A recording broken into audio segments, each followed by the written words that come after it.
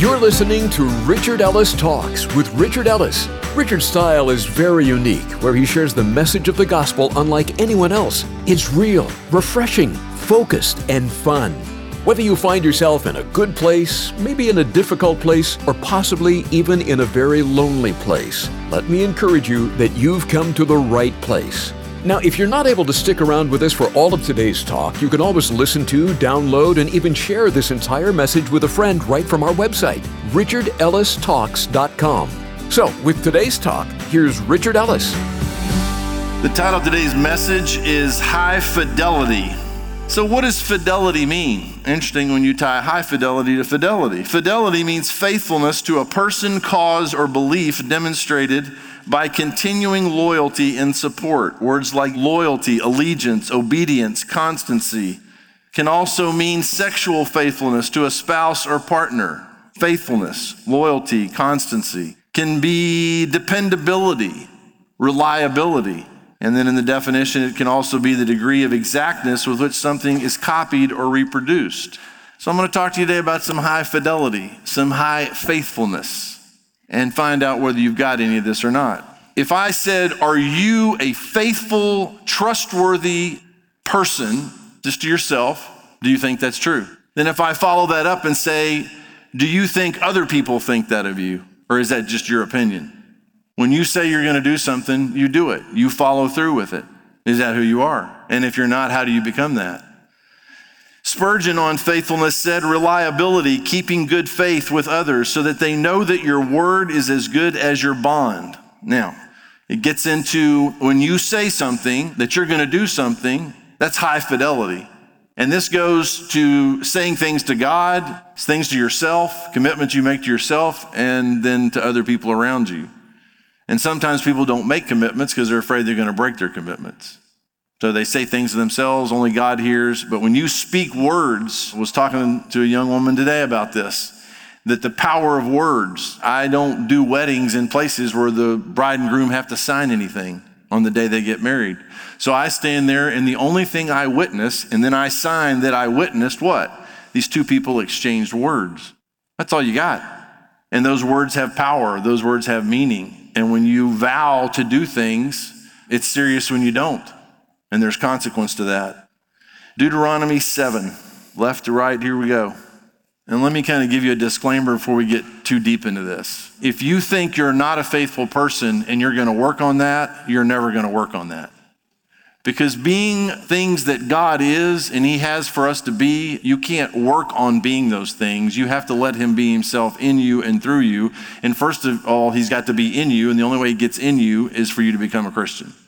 But once He moves in, then He can manifest Himself in and through your life, and we'll get to scripture about that. But you're saying, I got to try harder to be better and somehow work at these things and it'll happen. It's not going to happen. And part of the reason we all know that is when we have spent periods of time, years in some cases, trying to overcome something with our will, it doesn't happen. And we get in the hamster wheel and just get over and over and over until you submit, and I submit my will to His will, and His will is to reside in me and live not just in me, but through me, and that's how He changes me. And that's where the difference is made. So Deuteronomy 7 verse 9, know therefore that the Lord your God, He is God, the faithful God, which keeps covenant and mercy with them that love Him and keep His commandments to 1,000 generations. That's how faithful He is. To 1,000 generations. You know how many 1,000 generations is? Multiply that by how much is a generation. That's a long time. And repays them that hate Him to their face to destroy them. He will not be slack to him who hates Him. He will repay him to his face. So He's faithful to those who keep His covenant, mercy to them that love Him and keep His commandments. So just love Him and keep His commandments. And what are you going to find out? He's faithful to you, to your kids, their kids, their kids, their kids, their kids, their kids, their kids, their kids, their kids, to 1,000 generations. Psalm 40. Now, I know if I go through this, you're going to go, He left that verse out. I'm leaving a ton of verses out. I already know that. If you want to have an intermission and keep going, we can do that, and I'll hit yours too. Psalm 40, verse 10. The psalmist here says, I have not hidden your righteousness within my heart. I've declared your faithfulness and your salvation. I have not concealed your loving kindness and your truth from the great assembly. Are you going around hiding His righteousness? Or have you declared his faithfulness and his salvation to everybody you know? One of the simple ways to declare who he is when you allow him not just to live in you, but to live through you, and then all the things that he is start to manifest in your life. And one of these we'll see in the list we'll get to in a minute is faithfulness. 1 Corinthians 10. Now, I'm about to drop something on you here. This is the first verse that someone suggested that I memorize. I don't remember it at the moment, but I did memorize it. No. It's a great verse. And the person that I don't even remember who told me to memorize it. But 1 Corinthians chapter 10:13 is good stuff to know. No temptation has overtaken you except such as is common to man. And then look at this phrase. But God is faithful. Now, why is it important that God is faithful if there's no new temptations, but God is faithful, who will what? Who will not allow you to be tempted beyond what you are able, but with the temptation will also make the way of escape that you may be able to bear it. Now you say, well, is God faithful? He's faithful, so what's the problem? The temptation comes, it's not that God's not faithful and that there's an out. I'm standing here in this theater speaking right now, and if we all look around, if you stood up and look around, I can see 1, 2, 3, 4, 5, 6 exit signs. You know why those exit signs are there? So that if something goes terribly wrong, you find an exit and you get out of here. And by law, there have to be exit signs. Now, let me tell you something about God's faithfulness. There are always exits. Always. Or the universe will collapse because he's faithful. You say, well, it was just overwhelming. The temptation, I just couldn't take it. No, you didn't look for the exit. You went down because that's what you chose to do. It's not that he's not faithful. We are not faithful. All right, Galatians chapter 5. Now, you say, I am interested in faithfulness then. That's what I'm interested in. You cannot just be interested in faithfulness. You can't pick. You say, what do you mean? Well, I want more goodness. Let's read these verses. Verse 16, I say then walk in the Spirit and you shall not fulfill the lust of the flesh. So why wouldn't we walk in the Spirit? Because it sounds like he's faithful. If we walk in the Spirit, we're not going to fulfill the lust of the flesh. So why would anybody not walk in the Spirit? You end up not fulfilling the lust of the flesh, your life would go better. We don't walk in the Spirit because we want to fulfill the lust of the flesh. So we pick until we get tired of our life. And if you go on and read the list here, of all this stuff, is that who you really want to be the rest of your life? The only life you're going to get? The flesh lusts against the Spirit against the flesh, and these are contrary to one another, so that you do not do the things that you wish, but if you're led by the Spirit, you're not under the law, so you're not required.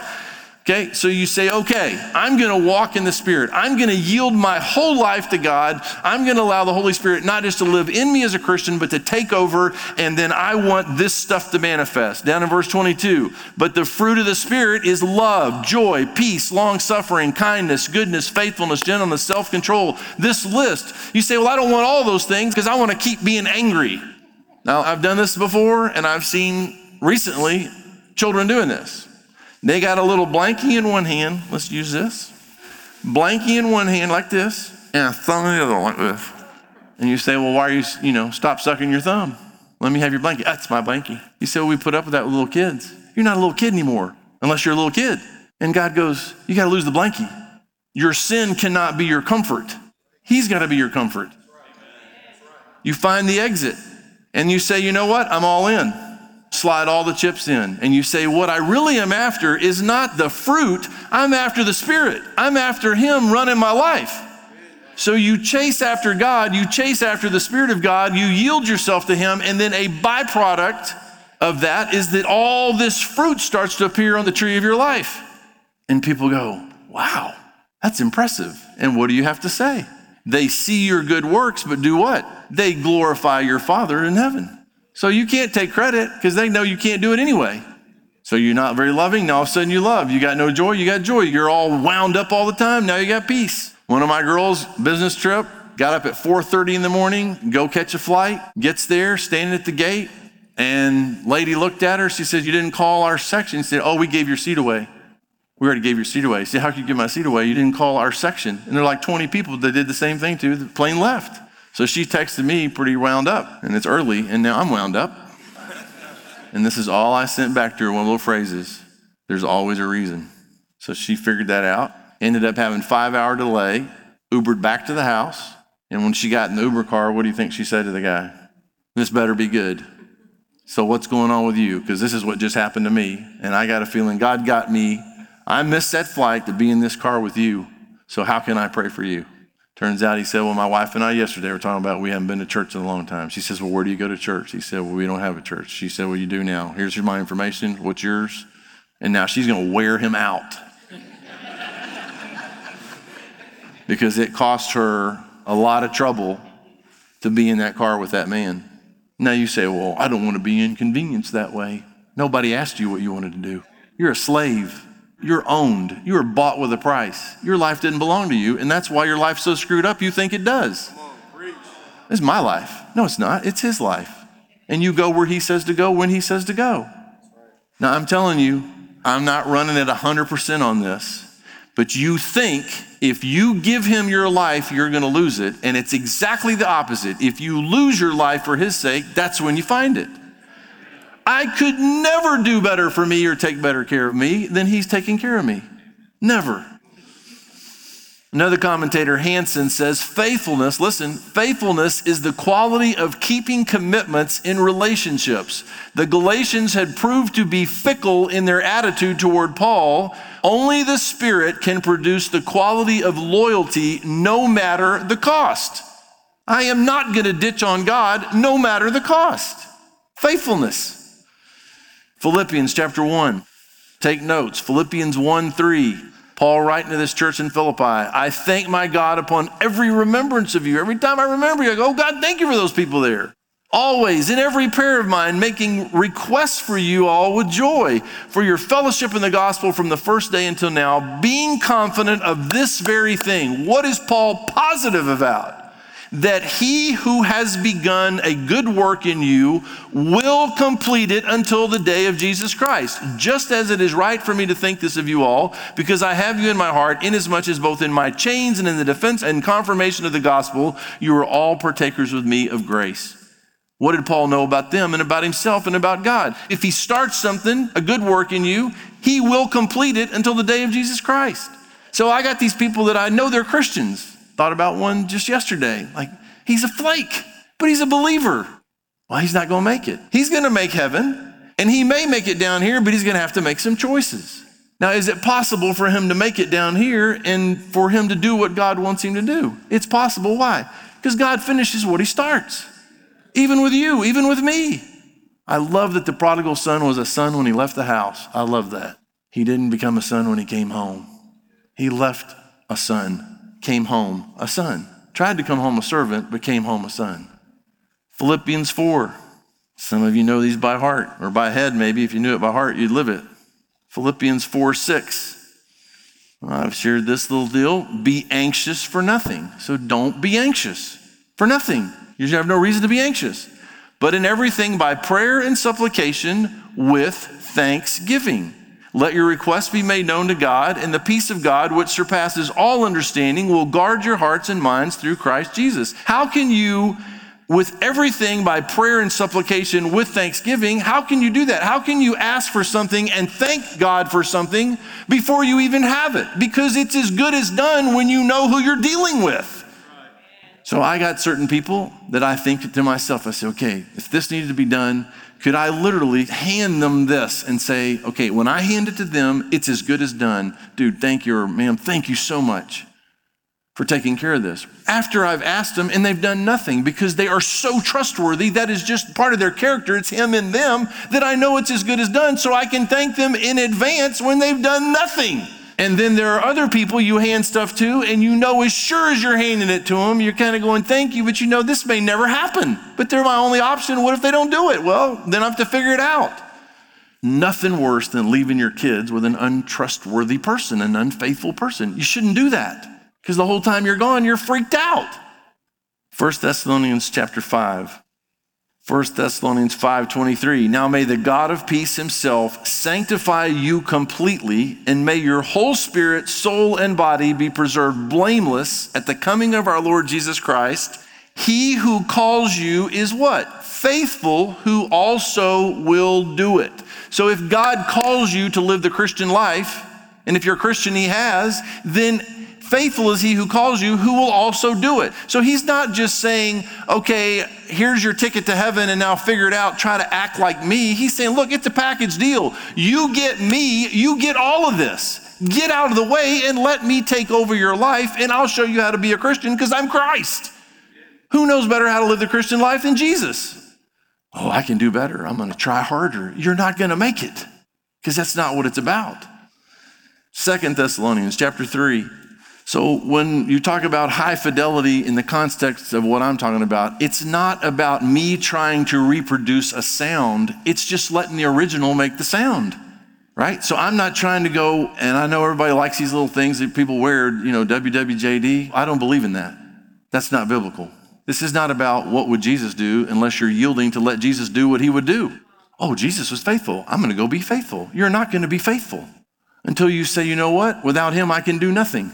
So Holy Spirit, I'm after you. I want to be filled with you. I want to walk with you in such a way that all this fruit starts showing up in my life. So bring it, because I can't do it. I've tried. And you say, well, why does it work that way? He will let you wear your little self out. Try. You go, I can't do this. He says, okay, well, do you want to do it my way? And my way is me. Well, it can't be that easy. Why don't you give it a shot? 2 Thessalonians chapter 3, verse 1. Finally, brethren, pray for us, that the word of the Lord may run swiftly and be glorified, just as it is with you, and that we may be delivered from unreasonable and wicked men, for not all have faith.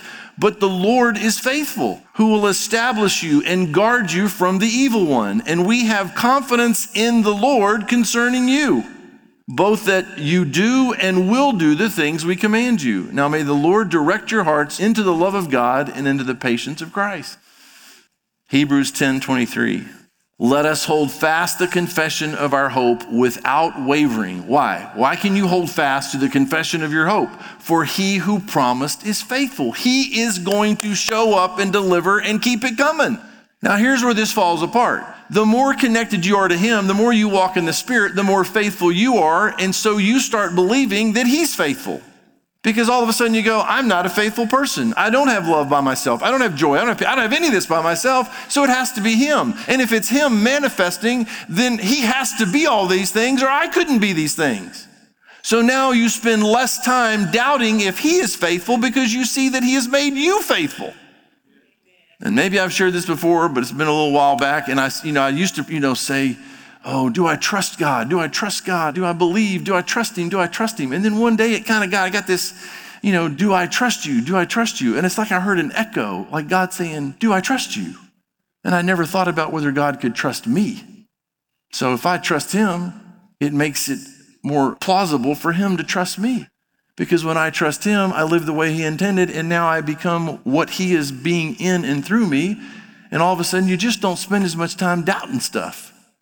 Because if he's faithful, what's there to doubt? Now think of someone that you know that is full of faithfulness, that they are fidelity, they have it going on. And you know that for a fact. Everybody's got someone in mind, raise your hand. A faithful person. Now, if you introduced that man or woman to someone else and they didn't know him, would they feel the same way about him as you do immediately? Maybe not. They might trust your trust in them and go off of that if they know you and they trust you, but they'd have no reason.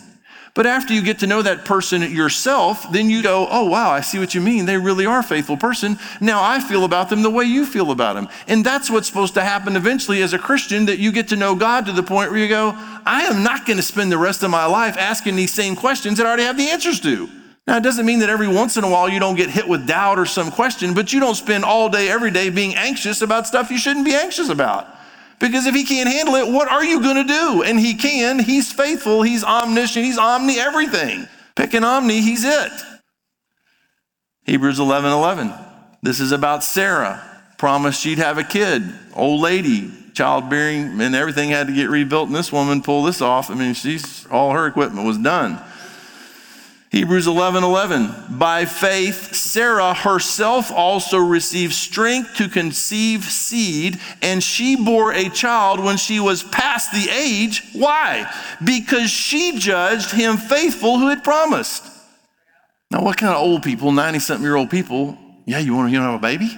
I'm just saying, I'm not saying it can't happen, but a lot of things have to go right for that to happen. And you say, well, that's absurd. They're not going to have a baby. Unless they've considered what? She judged him faithful who had promised, but he promised. So we're going to try. We're going to do our part. Now listen, you may have a part. You got to do your part. So what's my part? In this context, my part is walking in the Spirit. And then he does his part.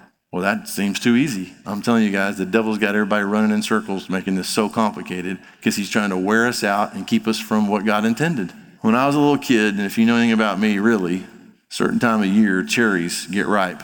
And I wait for them to hit $1.99 a pound, and I buy me about 5 or 6 pounds. And I'll either eat them straight or I'll cut them in half, take the seed out, put them in a little yogurt, and I can eat me some cherries. And for some reason, I have this memory when I was a little bitty boy that my grandparents lived in a house and there was a little chain link fence and the neighbor's yard was full of cherries, trees, cherries. And a certain time of year, the branches, it looked like they're just going to collapse. And we were trying hard not to steal cherries. It just didn't always work out. When there's fruit on a tree, you want at it. No fruit, you can keep your tree. That fruit made me willing to climb over a fence and steal cherries. They look so appealing. So God offers you all this. You go, I'm not interested. You will be, because you're going to wear your little self out.